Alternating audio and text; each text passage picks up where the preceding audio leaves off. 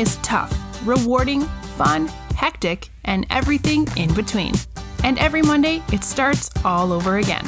This is a podcast for moms by a mom, where we'll discuss everything from parenting to families, entertainment to health and fitness, and much more. Welcome to Monday Moms with your host, Tara Gray.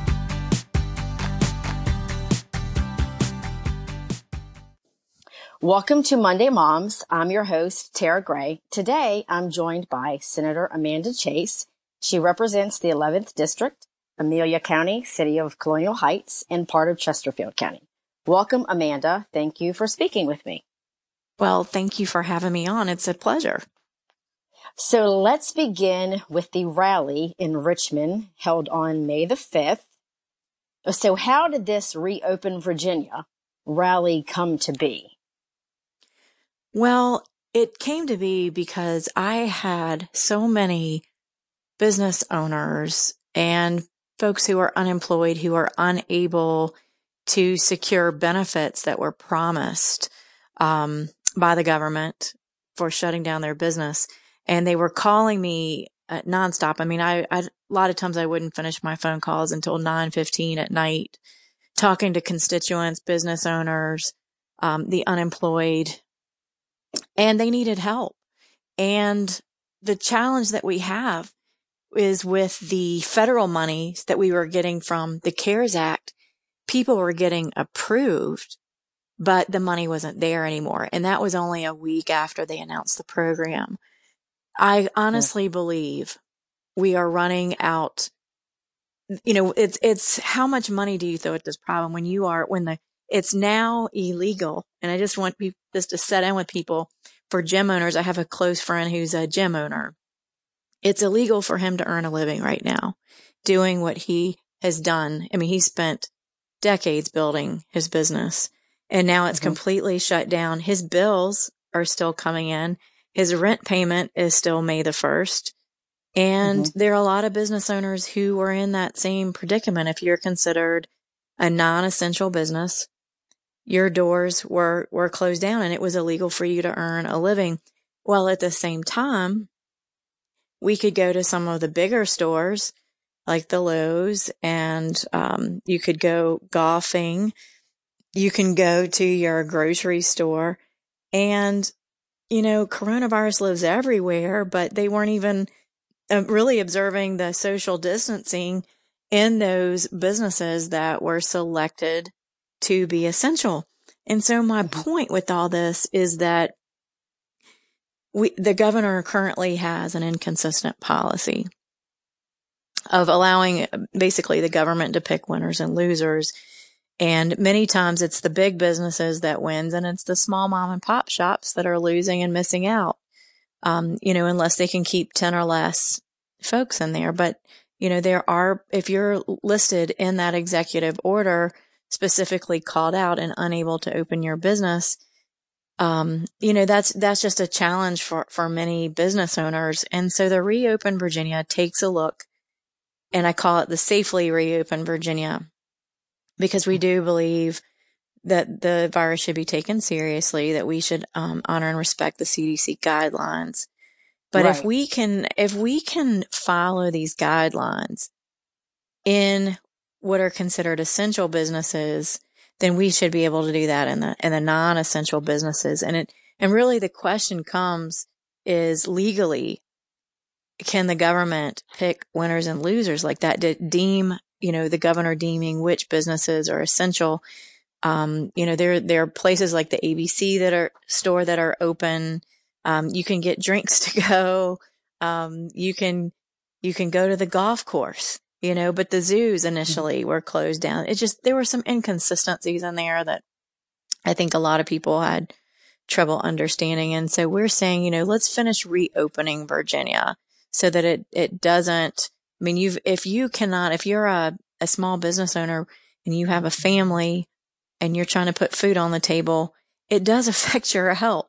Not only does it increase your stress level, but if you can't even afford to put food on your family, you know, that's a problem too that affects your health. Not being able to pay your health insurance, not to be able to pay doctor bills, to pay for food. And really with some of the small business owners that have employees, it affects them too, because they're going to have to lay them off. So Right. it's a domino effect. And I think it is time to reopen Virginia. And just before the call, I was listening to the governor's press conference, and in phase 1, there's still a limit. Still the limit of 10 or less. And, we don't know how long that order is going to be in effect, but, a lot of Virginians are saying enough is enough. And how is it this governor, one person, can have that much authority to shut down the economy? We do believe this is a government-induced recession that we're getting ready to go through. And why should a governor have that much power?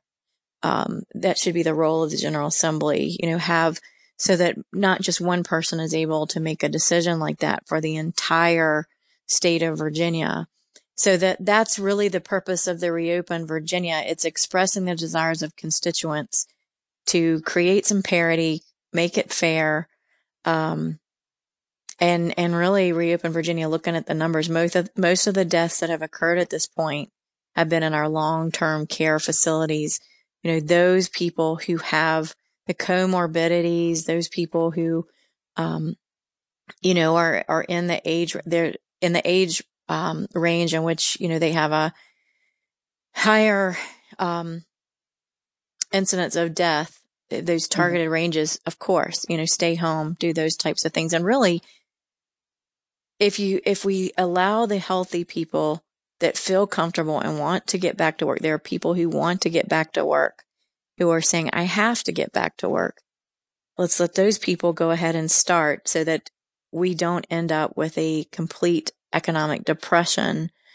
That's, we've got to get back to work. So that was the reason for the rally. We had it from 1 to 3 p.m. We actually rescheduled it to the May Day rally, Reopen Virginia, to Wednesday. It was on Friday, May the 1st, and we've moved that to the following Wednesday, this past Wednesday, for the purpose of allowing it to take place when we knew the governor would be there. We did some checking and everything and weren't convinced that he was going to be there that evening. And really it was to get the attention of the governor.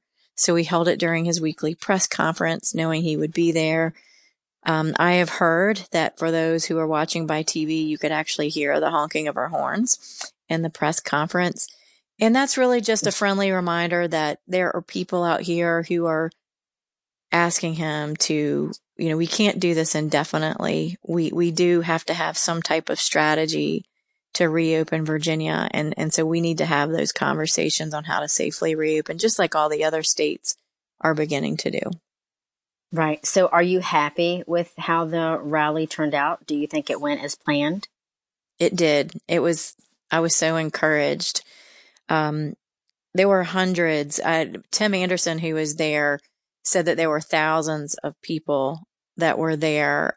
We had cars, and Channel 12, Channel 12 did a really good job of the story. You can actually see the video of all the cars in both lanes, going completely around Capitol Square, on all four sides. I mean, it was a parade, honestly. Kind of. Bumper to, yeah. Were you there? No, I was not. I saw it. Okay. I did see it, but I was not there. Yeah. So, I mean, and it was great whenever they stopped at the light. I was standing outside, right at the corner of 9th and Bank Street, and just, waving to everybody, thanking them for coming. I thought it was a very well attended event. It was, all over the news that evening, just that, that the people of Virginia, business owners, are ready to reopen. They exercise their First Amendment right to speak and be heard. And, I think they made their presence known. Right. So I've heard it called, obviously it's been called the Open Virginia Rally. I've also heard it called a peaceful protest. What do you think of that? Well, I would say so. Everyone, for the most part, stayed in their cars with their families. So, I like to think that we were responsible and that we didn't put anyone at risk. And I think it was peaceful. There were no arrests. There was no one there that I could see causing any trouble. I mean, I think it was completely a peaceful rally. It was a way that those who are upset could exercise their First Amendment right in a way that was safe and compliant. And I think it was successful. That's my opinion, though. And at the rally, I heard you mention the problems with filing for unemployment. Was that some of the frustrations that you were hearing that people were sharing with you? Absolutely. Absolutely.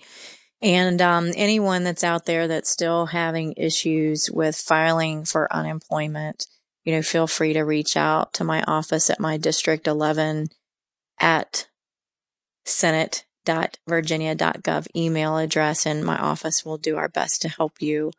The Virginia Employment Commission has not ever seen such a spike in unemployment as they have during this time when the government is mandating business closures, and they were caught flat-footed. They didn't have the resources they need or the server capacity to meet the needs. They have had to very quickly update their server. I've heard that they've updated the server at least 9 times at this point to accommodate the high volume. I've also heard that they've hired new customer service representatives who have to go through training and everything else so that they can adequately answer the questions that people have. But, still this week, I am talking to people who have filed for unemployment who just talk about how cumbersome the system itself is. And I think, a lot of times whenever you have, hopefully this is a temporary thing and we can get people back to work and off of unemployment. But it does allow you to see on a regular day what folks who are unemployed and are having struggles and issues have to go through. It's magnified. And one of the things that I think we need to do is revisit the website and look for efficiencies, look at a better way to help those that are already stressed out because they're unemployed and have all these other concerns and stressors on them. How do we make it more user friendly and not add insult to injury when someone's already going through a difficult time? Right. Looking ahead to the next few months, what will you be working on? Well, since we finished session and the veto session, our focus becomes constituent services, educating the public, with the weekly press conferences. A lot of times people hear what the governor says with the executive orders and they have questions as far as application, like, what does that mean for me and my family? What can I do? What can I not do? So I do videos on my Senator Amanda Chase page to educate the public on how to interpret updates to his current executive orders 53 and 55 and basically how it affects their family going forward. So a lot of constituent services. I also field and have this week several phone calls of the loved ones of victims who were, their loved one was a victim of a violent crime, specifically a murder.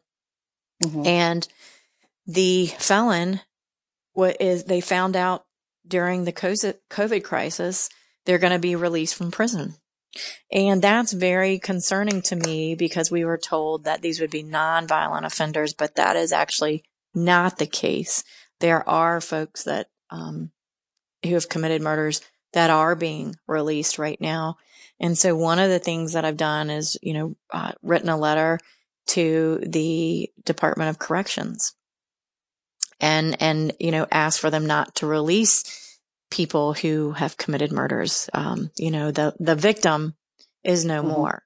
And yet the grief of the families that have lost their loved ones just fail to see the justice involved with allowing the murderer, to get out of jail and experience any type of freedom. So, that's just off the top, but I also do a lot of, press calls, with different, outlets and venues. We do a lot of Zoom calls with different groups, civics groups and otherwise, who are observing social distancing, but still desire to get together and meet. I know I have a Chamber of Commerce that I will be going to. We're just trying to be creative and use technology to kind of continue the work that we're known for. And, so that's what I'm focused on. Of course, probably know I'm running for governor. And, so I am, addressing how I would do things differently if I was governor. If, just a lot of people want to know, a lot of people actually don't really like politics. I'm probably in that category, to be honest, but whenever you have a period of time like this, where you see how quickly and easy it is to have your liberties taken from you, and the person that is holding the key to your liberties is one person, and that's the governor. Suddenly people who are not so politically engaged become very interested in who our next governor is going to be. Now, I announced back in February, back whenever we were still in session, and a lot of people expressed their rightful frustration that our civil liberties and freedoms were being compromised and blatantly violated. And, during this past General Assembly session, and a lot of people were contemplating leaving Virginia. So on President's Day in February of this past year, I, after receiving thousands of emails across Virginia asking me to run for governor, saying that, I'm a voice for the people and that they feel that I'm ready for the job. I'm a second term senator. I kind of understand how things work, and how they're supposed to work, right? And they know that I'm a voice for the people. I'm proven, I'm tested. I've got a voting record that they can trust, and they know I'm going to get things done because I also have a history for getting things done in the General Assembly.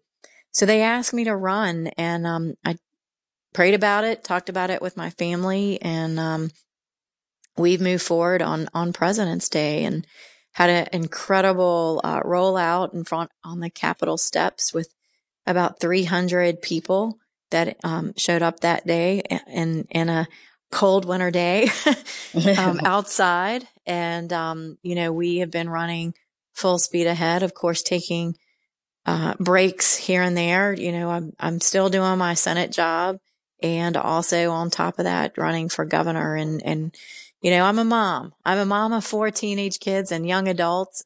We just know how to multitask and get things done. And sometimes they say, that it's the busy people in the world that get, 100% of the work done, the people who are doing 80% of the work. And I feel like it's important that we have someone that represents us in the governor's mansion that is in touch with the people and represents their voice without any type of, political aspirations or agenda, really just desiring to represent the people. And, so I answered that call to service, and, I'm the only GOP candidate to announce. And, I hope that I don't have an opponent, but I know the likelihood of that is that I very well could be. But, I know that in order to win, you need plenty of time to plan, to get your word out there. And my goal is to visit every single county in Virginia, and that's going to take some time. So I'm doing everything I can to start early. I really think that we can win. It's just proper planning and having plenty of time to get your message out. So this brings me to my last question. The slogan, I saw a slogan, a champion for Virginia families. Does that still accurately reflect you and your beliefs? Absolutely. I am all for our Virginia families. And I've had a lot of slogans out there that people have coined for me. And and those are my favorite ones, honestly, the ones that the people come up for you. People know me. They know that I have a heart for the people. They know that I have a proven record. I have experience. I know how to get things done. I have a degree from Virginia Tech in management and finance. Mm-hmm. So we need some right now, especially as we reopen Virginia, someone that understands finances, understands the way money works, understands that aspect, as well as just being a mom that has 4 kids, is a real person. And, sometimes you feel things because you live them. Well, thank you so much. It's been really nice speaking with you. I appreciate you taking some time today to join me. And I appreciate the opportunity to be heard. So thank you. Thank you so much. Monday Moms is a production of T3 Media, LLC, and the Henrico Citizen. New episodes appear every Monday on iTunes, Google Podcasts, Stitcher, and wherever you listen to podcasts. Subscribe today. For more sponsorship information, email Tara Gray at tara@henricocitizen.com.